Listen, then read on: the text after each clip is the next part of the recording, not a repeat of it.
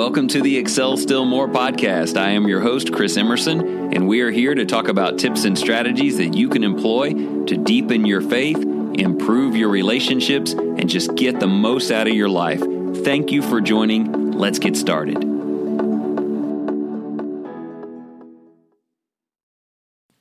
With great power comes great responsibility. Is that a phrase that sounds familiar to you? It's actually old, like really old. A man named Voltaire, a French author in the 18th century, originally wrote that. But you and I probably recognize it more readily from Uncle Ben's speech to Spider-Man. I'm a pretty big superhero fan, not crazy sit in line for weeks fanatic, but I enjoy them. I've probably seen all of the Spider-Man movies in the last, 15 years.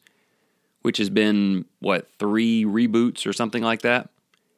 And in each one of those, early on in the origin story, Uncle Ben sits down with Peter Parker, who's just beginning to come to grips with his newfound power, his ability. And he's done something to disappoint his aunt and his uncle, something irresponsible, something selfish. And so Uncle Ben sits him down and says those famous words, "Peter, with great power comes great responsibility." The message he was conveying is simple and needful. The more ability you have, the more knowledge you have, the more strength you have, simply means that you have a greater opportunity to serve other people who don't have that strength, people who don't have that knowledge or power. You have been gifted so that you can share those gifts with them. Now, sadly, in every telling of the Spider-Man story, Uncle Ben dies shortly after that. And it takes Peter Parker a long time to come to grips with why he has been given this ability and power. But ultimately, he learns exactly what it's about. He goes out and he does for other people. The strong help the weak. The one with knowledge helps the people who have no idea what's going on. The one with the strength does most of the heavy lifting, even if it's someone else's burden. Now, we're going to talk about the significance of that momentarily, and certainly talk a bit about Jesus. But if you want a real clear understanding of what I'm talking about, think about the villains in these superhero movies. In most cases, while they may have started from some lowly beginning, they have some power that the regular person doesn't have. Sometimes the villain is a genius. He has knowledge and intelligence that other people don't. Sometimes he's a billionaire and he's got power and money that other people don't have. Sometimes he has supernatural strength that the world just doesn't possess. Now, the difference between the villain and the hero is the villain thinks this elevates him above them. He thinks that being stronger means I'm better. He thinks that being more powerful means that I should be served by others. It's not with great power comes great responsibility. It's with great power, with great intellect or knowledge or ability comes great respect. I should be respected for what I know. And in almost all of those stories, he does not get that kind of demanded dictator-like respect from the people, so he uses his abilities over theirs to try to dominate them. Now, as we get into this episode, I have specific challenges for you, wherein you must determine if you are the one with the power or the one without. Are you the one with knowledge and intellect on a topic, and the other person is missing those things? Are you the one that's a step ahead? Chances are, if you're 70-something episodes into a program like this, and you've been working on your Bible study, your prayer life, your walk, your discipline, you probably are the strong one. You may always know more about God than the person you're conversing with. The question is, what do you do with that power? What do you think it earns you? What should the other person do in your presence? Consider the difference between the superhero who makes all the sacrifices, even though he is the strong one, versus the villain who demands sacrifice of others because he considers himself so great. Well, how about we move out of the realm of fiction into the realm of spiritual reality? 2,000 years ago, Jesus Christ, the Son of God, the creator of this entire world, came to earth. While he emptied himself of his position on high, he was God in human form. He was always the smartest person in the room. He had great power. His power excelled every person he ever communicated with, every interaction he ever had. He had greater intellect, as we said. He had greater ability, greater perspective, greater understanding, greater strength. There wasn't a single person who ever came up to Jesus and he was the weak one and they were the strong one. Not a single time.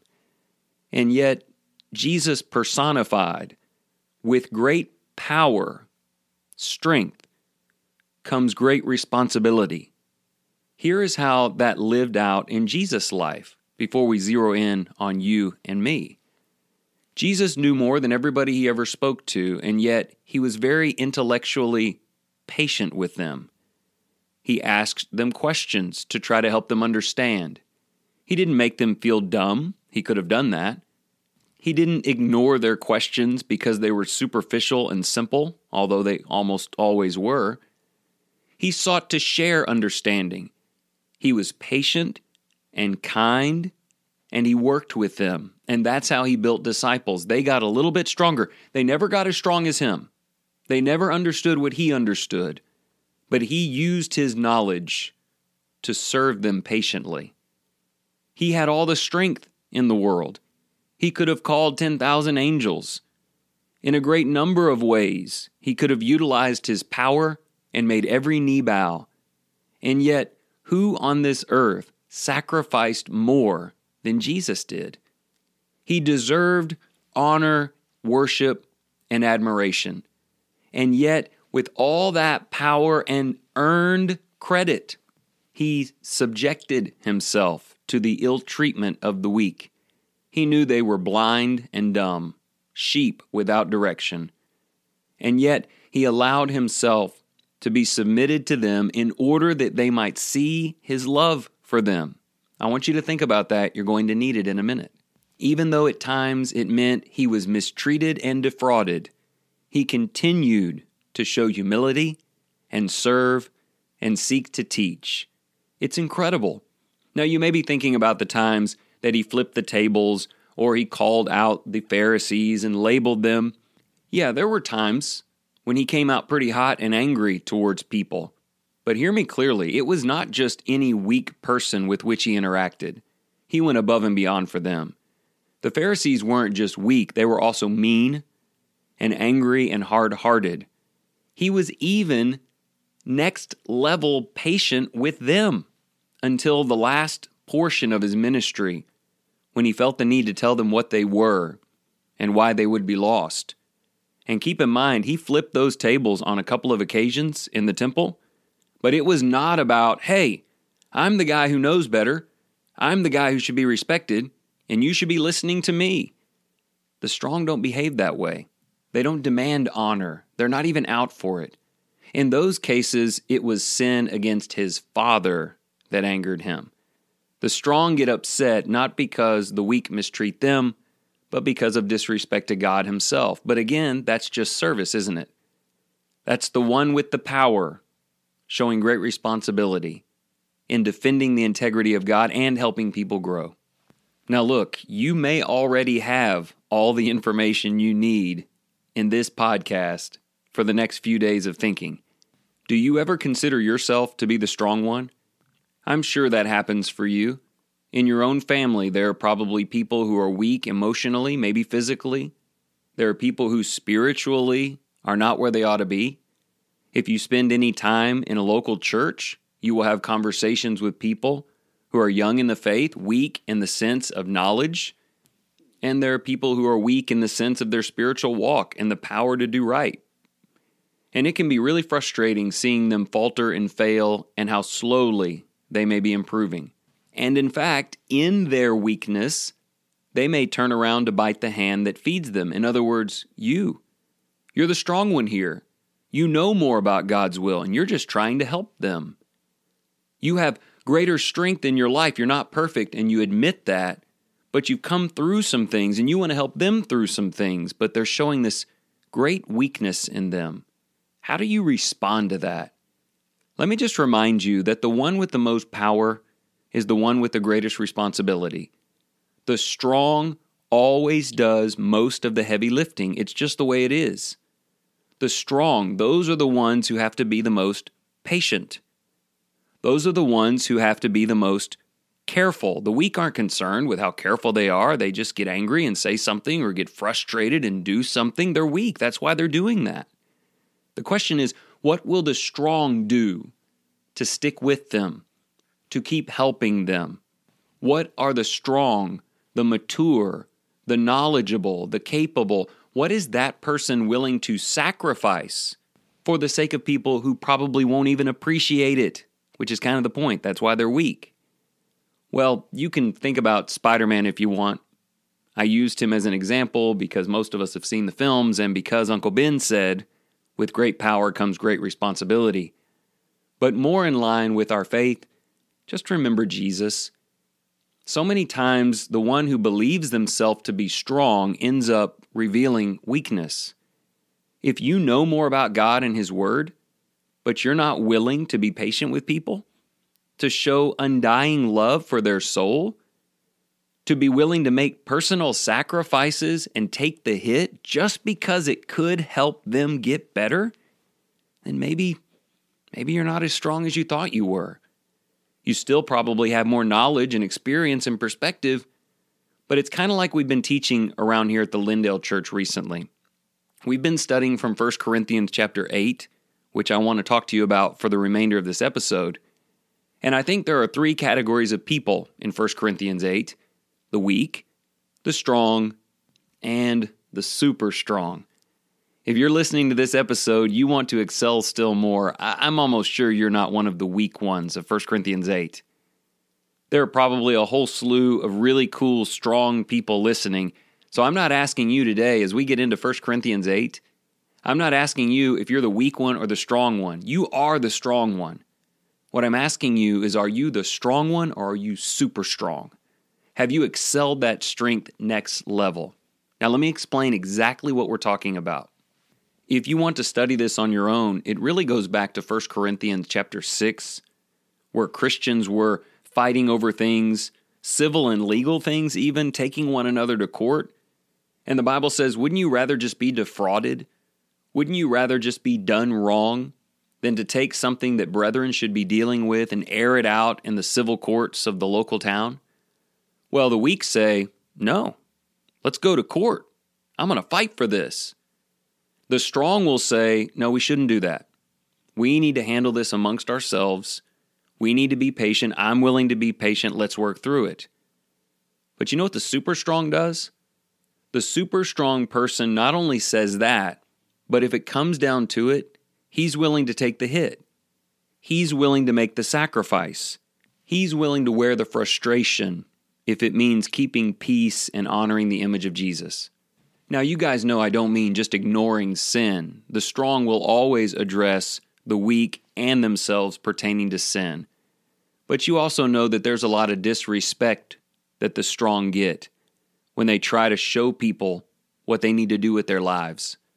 The super strong person says, I'm okay with that because God and His purpose for my life is worth whatever it costs me to invest in the future of this relationship. And so when you get to 1 Corinthians 8, it really becomes more of a knowledge issue. It had to do with the meat that had previously been sacrificed to idols. The strong have greater knowledge. They know that there's no such thing as a viable idol. They know that meat sacrificed to idols is no big deal. They could eat that meat. There's nothing special about it. But the weak people have not yet garnered that understanding. They're still emotionally affected by the idolatry in their past, and it would violate their conscience to eat that meat. Now, what's the strong going to do? He might say, well, you need to just figure that out because the meat is fine. If the strong is exercising their liberties, even if it hurts the other person, well, guess what? They're not strong. That's not strength. And the letter goes on to say, no matter how strong you are, no matter what you know, how great your understanding, what kind of superpowers you have, if you don't love your brother, if you don't have compassion for the one with less knowledge, less faith, less ability, then you don't actually have strength. He goes on to say, the Apostle Paul says, I would rather just never eat meat again. I would give up a perfectly good liberty and live without it, even though it's not fair. Even though one day the weak person may figure this out and we can eat the meat again, or he may never figure it out and I may never eat meat, I am willing to take the hit because I have the most responsibility.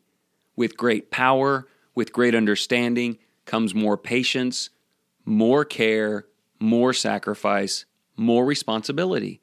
And so the super strong in 1 Corinthians 6, 7, and 8, and all the way through the letter, is the one who prioritizes the growth of the weak, looks at them, feels compassion for them, pity even, not anger.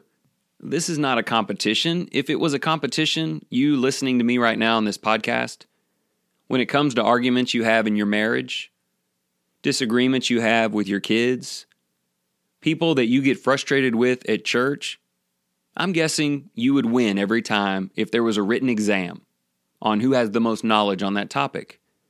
Or if there was an exhibition of discipline, you're probably going to blow them out of the water. I know you're strong compared to the weak, but are you super strong? Do you understand what comes with great power? And so here's the challenge for you. Here's the challenge. Most people believe they are the strong one in every relationship, which we can use to our advantage. Because if that's how you feel about it, then show that strength. Not like a villain who says, I'm going to win and make you do what I want you to do, but like a superhero, or more to the point, like Jesus, with a genuine interest in putting yourself to the side for the sake of peace and growth and happiness. And a really cool thing that happens when the strong are willing to do that with the weak is that the weak do continue to grow. They feel that love. They understand when someone is biting their tongue on their behalf or giving up something just out of honor for them. And they begin to grow. And they begin to get stronger. And they become strong. And then fewer sacrifices are made. The strong cannot force the weak to get better. They have to show them what better looks like. So I sure hope you can find occasion to do that today. If you are strong, you are blessed. Use it well, but just remember this. With great power comes great responsibility.